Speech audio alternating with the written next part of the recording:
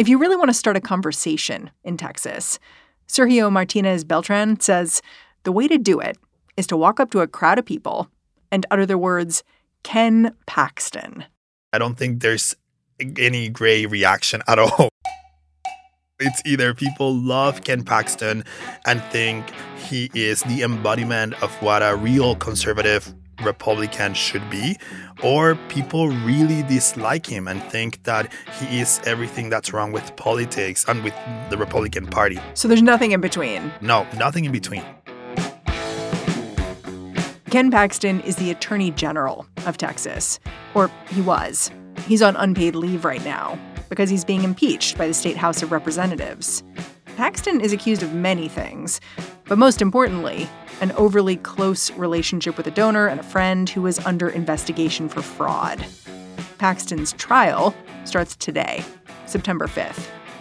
Only 3 people in total in the history of Texas, including Ken Paxton, have been impeached by the Texas House. So this is a real big deal here.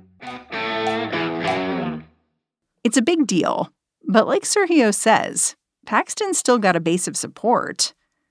Sergio is a reporter at the Texas Newsroom. That is a public radio collaboration in the Lone Star State. The other day, he drove out to Collin County. That is one of Ken Paxton's old stomping grounds. Republican leaders here are happy to defend Paxton, even though their colleagues at the state capitol have drafted 20 separate articles of impeachment against him.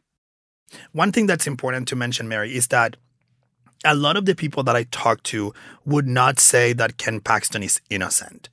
They will not go to bat for that.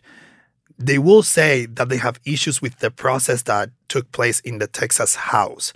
But it's interesting. They would not say they're defending his innocence or not. In fact, they've said, we don't know if he's innocent or not. What we're saying is that what the House did is wrong. That's so interesting because when I started looking into Ken Paxton, I feel like the list of allegations against him is not short. Like, he was indicted for committing securities fraud in 2015, and he was accused of accepting bribes in 2016. And there's even this allegation that he stole a $1,000 pen back in 2013. So it's like he just has this, list of things that aren't too great. The thing is that in most of these instances, he has not faced any consequences. And so here we are now with one of his latest legal issues, which is where, he's accused of using his office to protect and shield one of his political donors and friends from a FBI investigation. This is the first time he has to face some sort of accountability. I don't think he was expecting anything to happen, except that it did. Today on the show, after 15 years of accusations, could this week's impeachment mean Ken Paxton is being held accountable? I'm Mary Harris. You're listening to What Next? Stick around.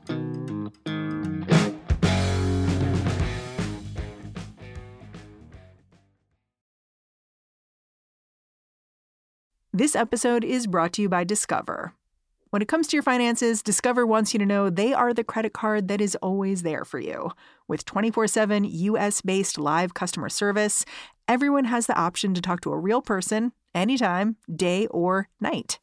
Yep, that means no more waiting for, quote, normal business hours just to get a hold of someone. We are talking real service from real people whenever you need it. Get the customer service you deserve with Discover. Limitations apply. See terms at discover.com/creditcard. This podcast is sponsored by Cloud Optimizer. As a business owner or IT manager, are your cloud investment costs going up and you don't know why? It's time for Cloud Optimizer.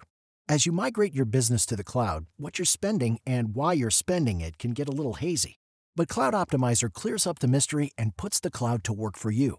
Cloud Optimizer starts by analyzing usage patterns, right-sizing resources, leveraging discounts you may not be aware of, implementing automation, and much more. And by reducing unnecessary expenses and maximizing performance, Cloud Optimizer guarantees you a savings of 5 times what you spend for their service. As you utilize cloud-based services more and more, you don't have to lose sight or control of your spend. You can stay agile, streamline your costs, and optimize your performance, plus save significant money with Cloud Optimizer.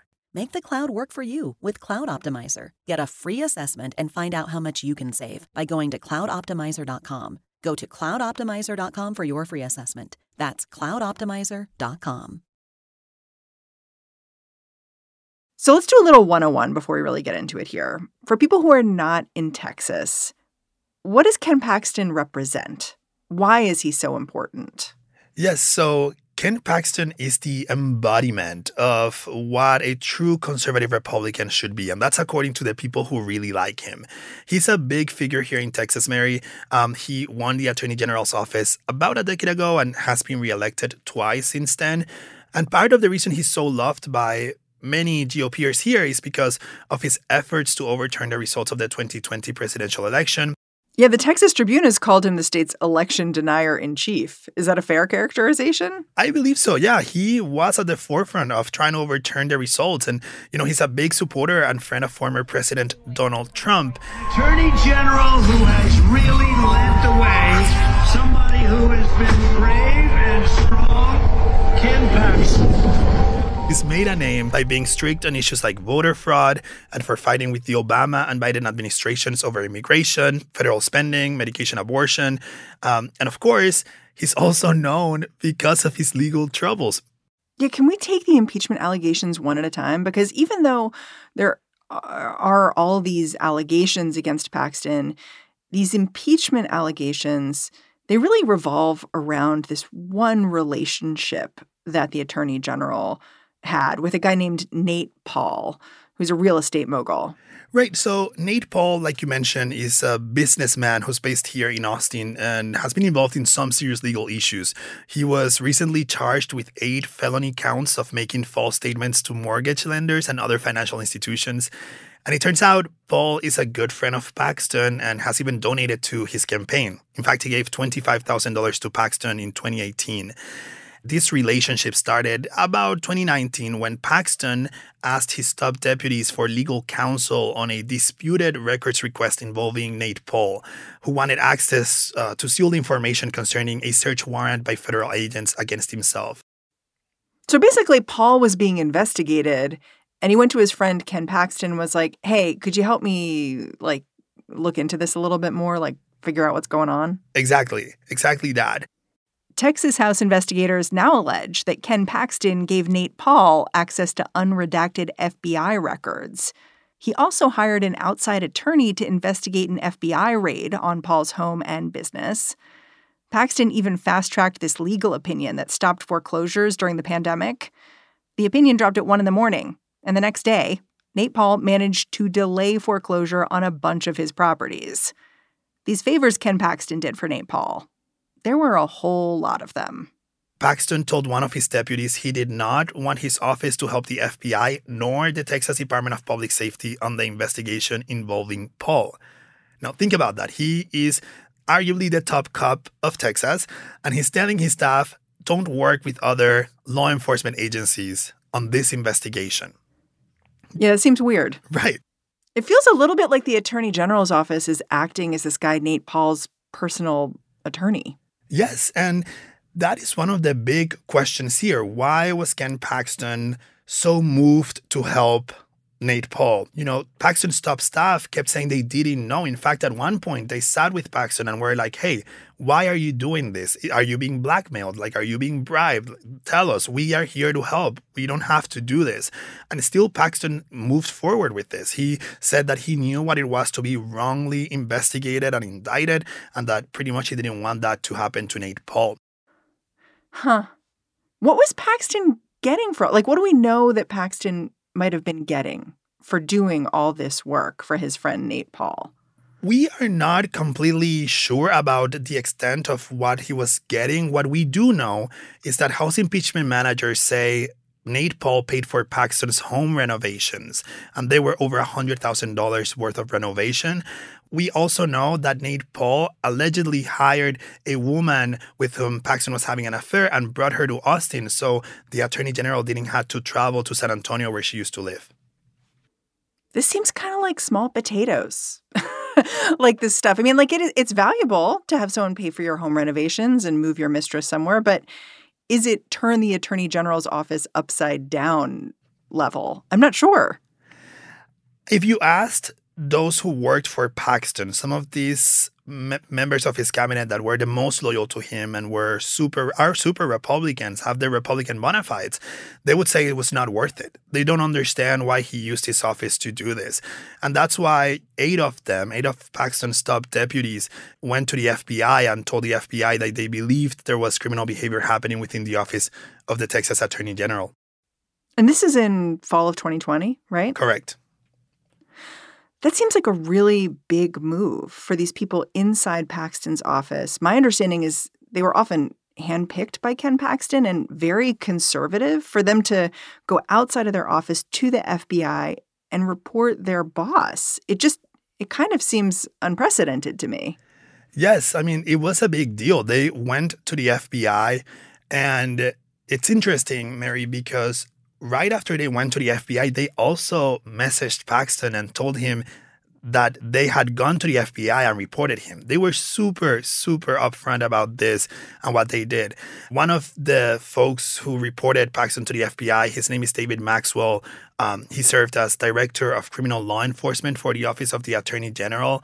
And, Maxwell told House investigators that he knew from the beginning that what Paxton was asking him to do was not legal and was not right, that this Nate Paul guy was very corrupt. He also told Paxton that, he was going to get himself in trouble and, quote, "I wish you'd listen to me." And what we know is that Ken Paxton ignored his pleading and still moved forward with helping Nate Paul. So after these staffers come forward, go to the FBI, tell Ken Paxton, their boss, we went to the FBI, what happened then? Were they hailed as heroes or what?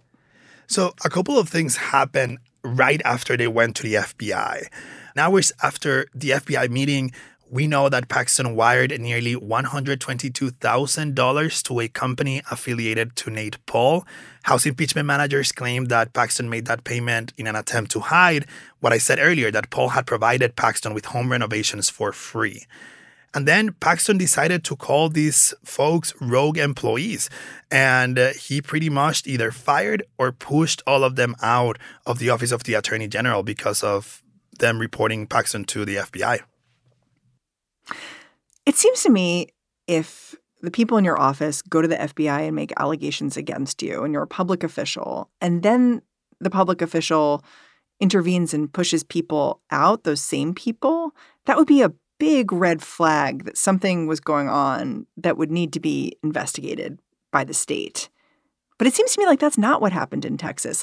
This was 3 years ago when this happened. And afterwards, things just kind of bubbled along for a while, right? Right. I mean, the whistleblowers ended up suing the Attorney General's office because of these firings.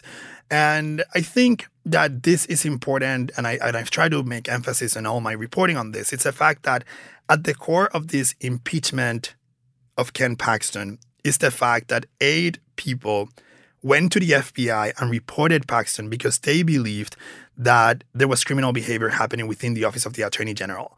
And these 8 people are Republicans, many of them personally recruited by Ken Paxton. So these are not Democrats. These are not liberals. These are not woke people. These are Republicans, conservative, who many of them have spent their whole lives either at the Texas Rangers or serving as prosecutors, working with the public. And I think this matters because when they sue Ken Paxton decided to settle with them. They sued for wrongful dismissal, right? The fact that he fired them? Right. And one of the things based on the settlement that Paxton had to do was to issue a statement where he apologized to the whistleblowers for referring to them as rogue employees. The other thing Paxton had to do was to pay the whistleblowers $3.3 million. Oof. This is the reason why Paxton is being impeached. Because of that amount of money, Ken Paxton had to go to the Texas legislature and ask for an appropriations. Oh, he wasn't going to pay it out of his pocket. No, Texas law does not allow Ken Paxton to pay it out of his pocket because the law doesn't allow the whistleblowers to sue Paxton on a personal capacity. They have to sue the Office of the Attorney General if they want any resolution. So the Texas legislature held a hearing about this lawsuit. And right after is when the Texas House launches this investigation to the $3.3 million because they didn't think taxpayers should cover for this wrongful dismissals lawsuit. One way to see this is that Texas legislators didn't really care what Ken Paxton was up to until they were on the hook to pay for it. Is that a fair way to think about it? I think so. For the last decade or so, the Texas legislature has ignored Paxton's alleged legal issues, right? And they have not intervened on anything. In fact, many of these Republicans who voted to impeach Ken Paxton have campaigned for Ken Paxton in the past. When you ask the state to pay $3.3 million, this is where they draw the line. After the break, Paxton's been impeached, but now he heads into a trial that could end before it even starts.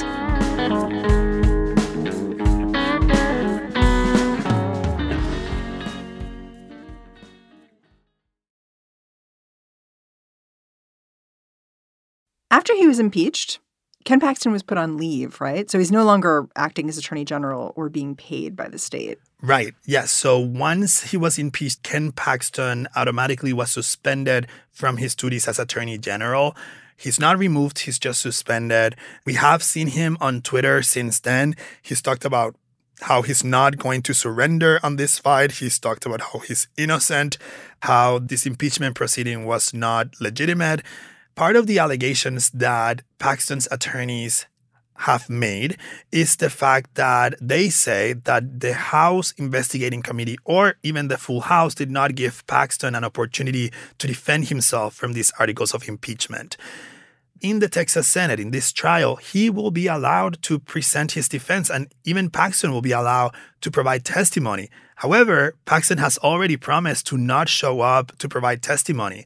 So it's just this irony where he keeps saying that he wanted a chance to defend himself, and when the Texas Senate, which is a Republican-led chamber, decides to give him an opportunity, Paxton says he's not going to take it. Let's talk a little bit about how this trial's going to work. Like, who's overseeing this trial? So the Lieutenant Governor, Dan Patrick, who is also a Republican, will serve as the presiding officer of the Senate Court of Impeachment. Is he a lawyer or a judge or anything? Kind of, but not really. It's not convincing. Right. It's a kind of situation. He's not the judge. He's the presiding officer. He has hired a former justice to serve as his counsel, his legal counsel in this issue. But truly, I think what matters here the most is the senators that will be the ones voting to either convict or not convict Ken Paxton. Each senator will serve as a juror. So they'll be listening to all the evidence, and at the end, they are going to be the ones voting. I assume they're mostly Republicans. Yes, most of these senators are Republicans. Some of them have really close ties to Ken Paxton. Senator Angela Paxton, who is Ken Paxton's wife, is one of the senators who will be watching the proceedings from the Senate floor. That's wild. It is. That his wife is one of the senators. It is pretty wild. The Senate Republicans also move forward with impeachment rules that prohibit Senator Angela Paxton from voting or sitting in the deliberations of this trial, which was interesting to see. I think, Senator Angela Paxton wanted to vote. She, in fact, voted against the rules that were adopted. But it was interesting to see that Republicans felt that that was a conflict of interest that was too big to ignore, right? Well, it's interesting to think about, where she stands in all this, because part of the allegations against her husband is that he was having an affair with a woman, and part of the way that this real estate guy was able to keep Ken Paxton under his thumb is that he was helping support the affair. Yes, and the way he was helping support that affair, Nate Paul, was to create a fake Uber account to help Paxton move around town. There were documents that were presented that include a certificate of authenticity from Uber that shows an account was open under the name Dave P. that matches the identifiers for Ken Paxton. And that account used Nate Paul's email on the account sign-up information document. Earlier this month, Paxton's attorneys argued that all but one of the 20 charges against him violate something called the prior term doctrine. What is that? Is that a real thing that's going to be an issue? That is a question that I had to ask experts, last month because I was also very interested in it. They argue the Texas Constitution says that only offenses that happened after the most recent election, so in this case, November 2022, could be grounds for impeachment. But the Texas Constitution is not that explicit. It only says that a person cannot be impeached for offenses committed before their election to office. It doesn't say most recent election. So, that's the argument they're pushing for. And, if they were to be successful with it, the Senate could only convict Paxton on issues that happened after November 2022, which is something, again, that House impeachment managers say does not make a lot of sense because the Constitution is not as explicit as how they're making it sound. And also, it would then bar people from being impeached for actions committed while they're served in office. It's a funny argument because it's basically an argument that your history is wiped clean as long as you get reelected, basically. Right. And also, when you look at history here and we looked at it because we wanted to report on this issue, we find that, sure, in some instances that people have been impeached, there has been a prior term doctrine argument that has been successful, but in many others, it has not been successful. So it's not a settled precedent. As you said, the trial is supposed to start today, Tuesday, September 5th. And the first thing that's going to happen is they're going to vote on whether they dismiss the case before it even begins. Yes. How's that going to work? According to the Senate rules, they won't be able to debate these pretrial motions. They will just have to vote on them. I think, again, it will be hard for state senators to just vote right away to dismiss these articles of impeachment. I mean, at the end of the day, this is a political trial. This is not a criminal trial. This is a political trial. And if the Senate were to dismiss all of these articles of impeachment before a trial happened, I think it will be sending a message to the House that, their case was not strong enough or whatnot. And I think the Senate might not want to take that risk of just dismissing all of the articles right away because it could definitely injure that relationship with the House. The whole reason this impeachment is happening is because these whistleblowers came forward, these 8 people who used to work with Ken Paxton. And they, first of all, accused him of wrongdoing. But second of all, they sued and they wanted money and they were promised $3.3 million. If Ken Paxton is impeached, do they get any of that money? Where does their case stand? If he were to get impeached, the whistleblowers will remain in this status quo. Limbo. That's our understanding at this point, because the only way they could get paid is if the Texas legislature appropriates the $3.3 million to pay the settlement. At this point, we're not expecting them to get paid. And I think that the Texas Whistleblower Act exists for a reason, to protect folks like them who report wrongdoing or who, speak up about what they're seeing in their agencies. Doesn't sound like it's working. They were targeted, they were fired or pushed out by Ken Paxton, and they don't have the money. I don't know how to feel now about this impeachment because it sounds like if Ken Paxton avoids being kicked out of office, that is problematic, potentially. And it sounds like if he is kicked out of office, that means these whistleblowers are out of luck. Right. And we also have to look at the intentions here from the Texas legislature because, sure, they say that they don't think taxpayers should pay for this $3.3 million. However, they also adjourned and they didn't look at all, it's our understanding, to change the state law that says that you cannot sue an official under personal capacity because arguably, sure, the taxpayers should not pay for the money, but then you would change the law to allow the whistleblowers to sue Paxton on a personal level, and maybe Paxton could pay for it either using his campaign accounts or out of his own pocket.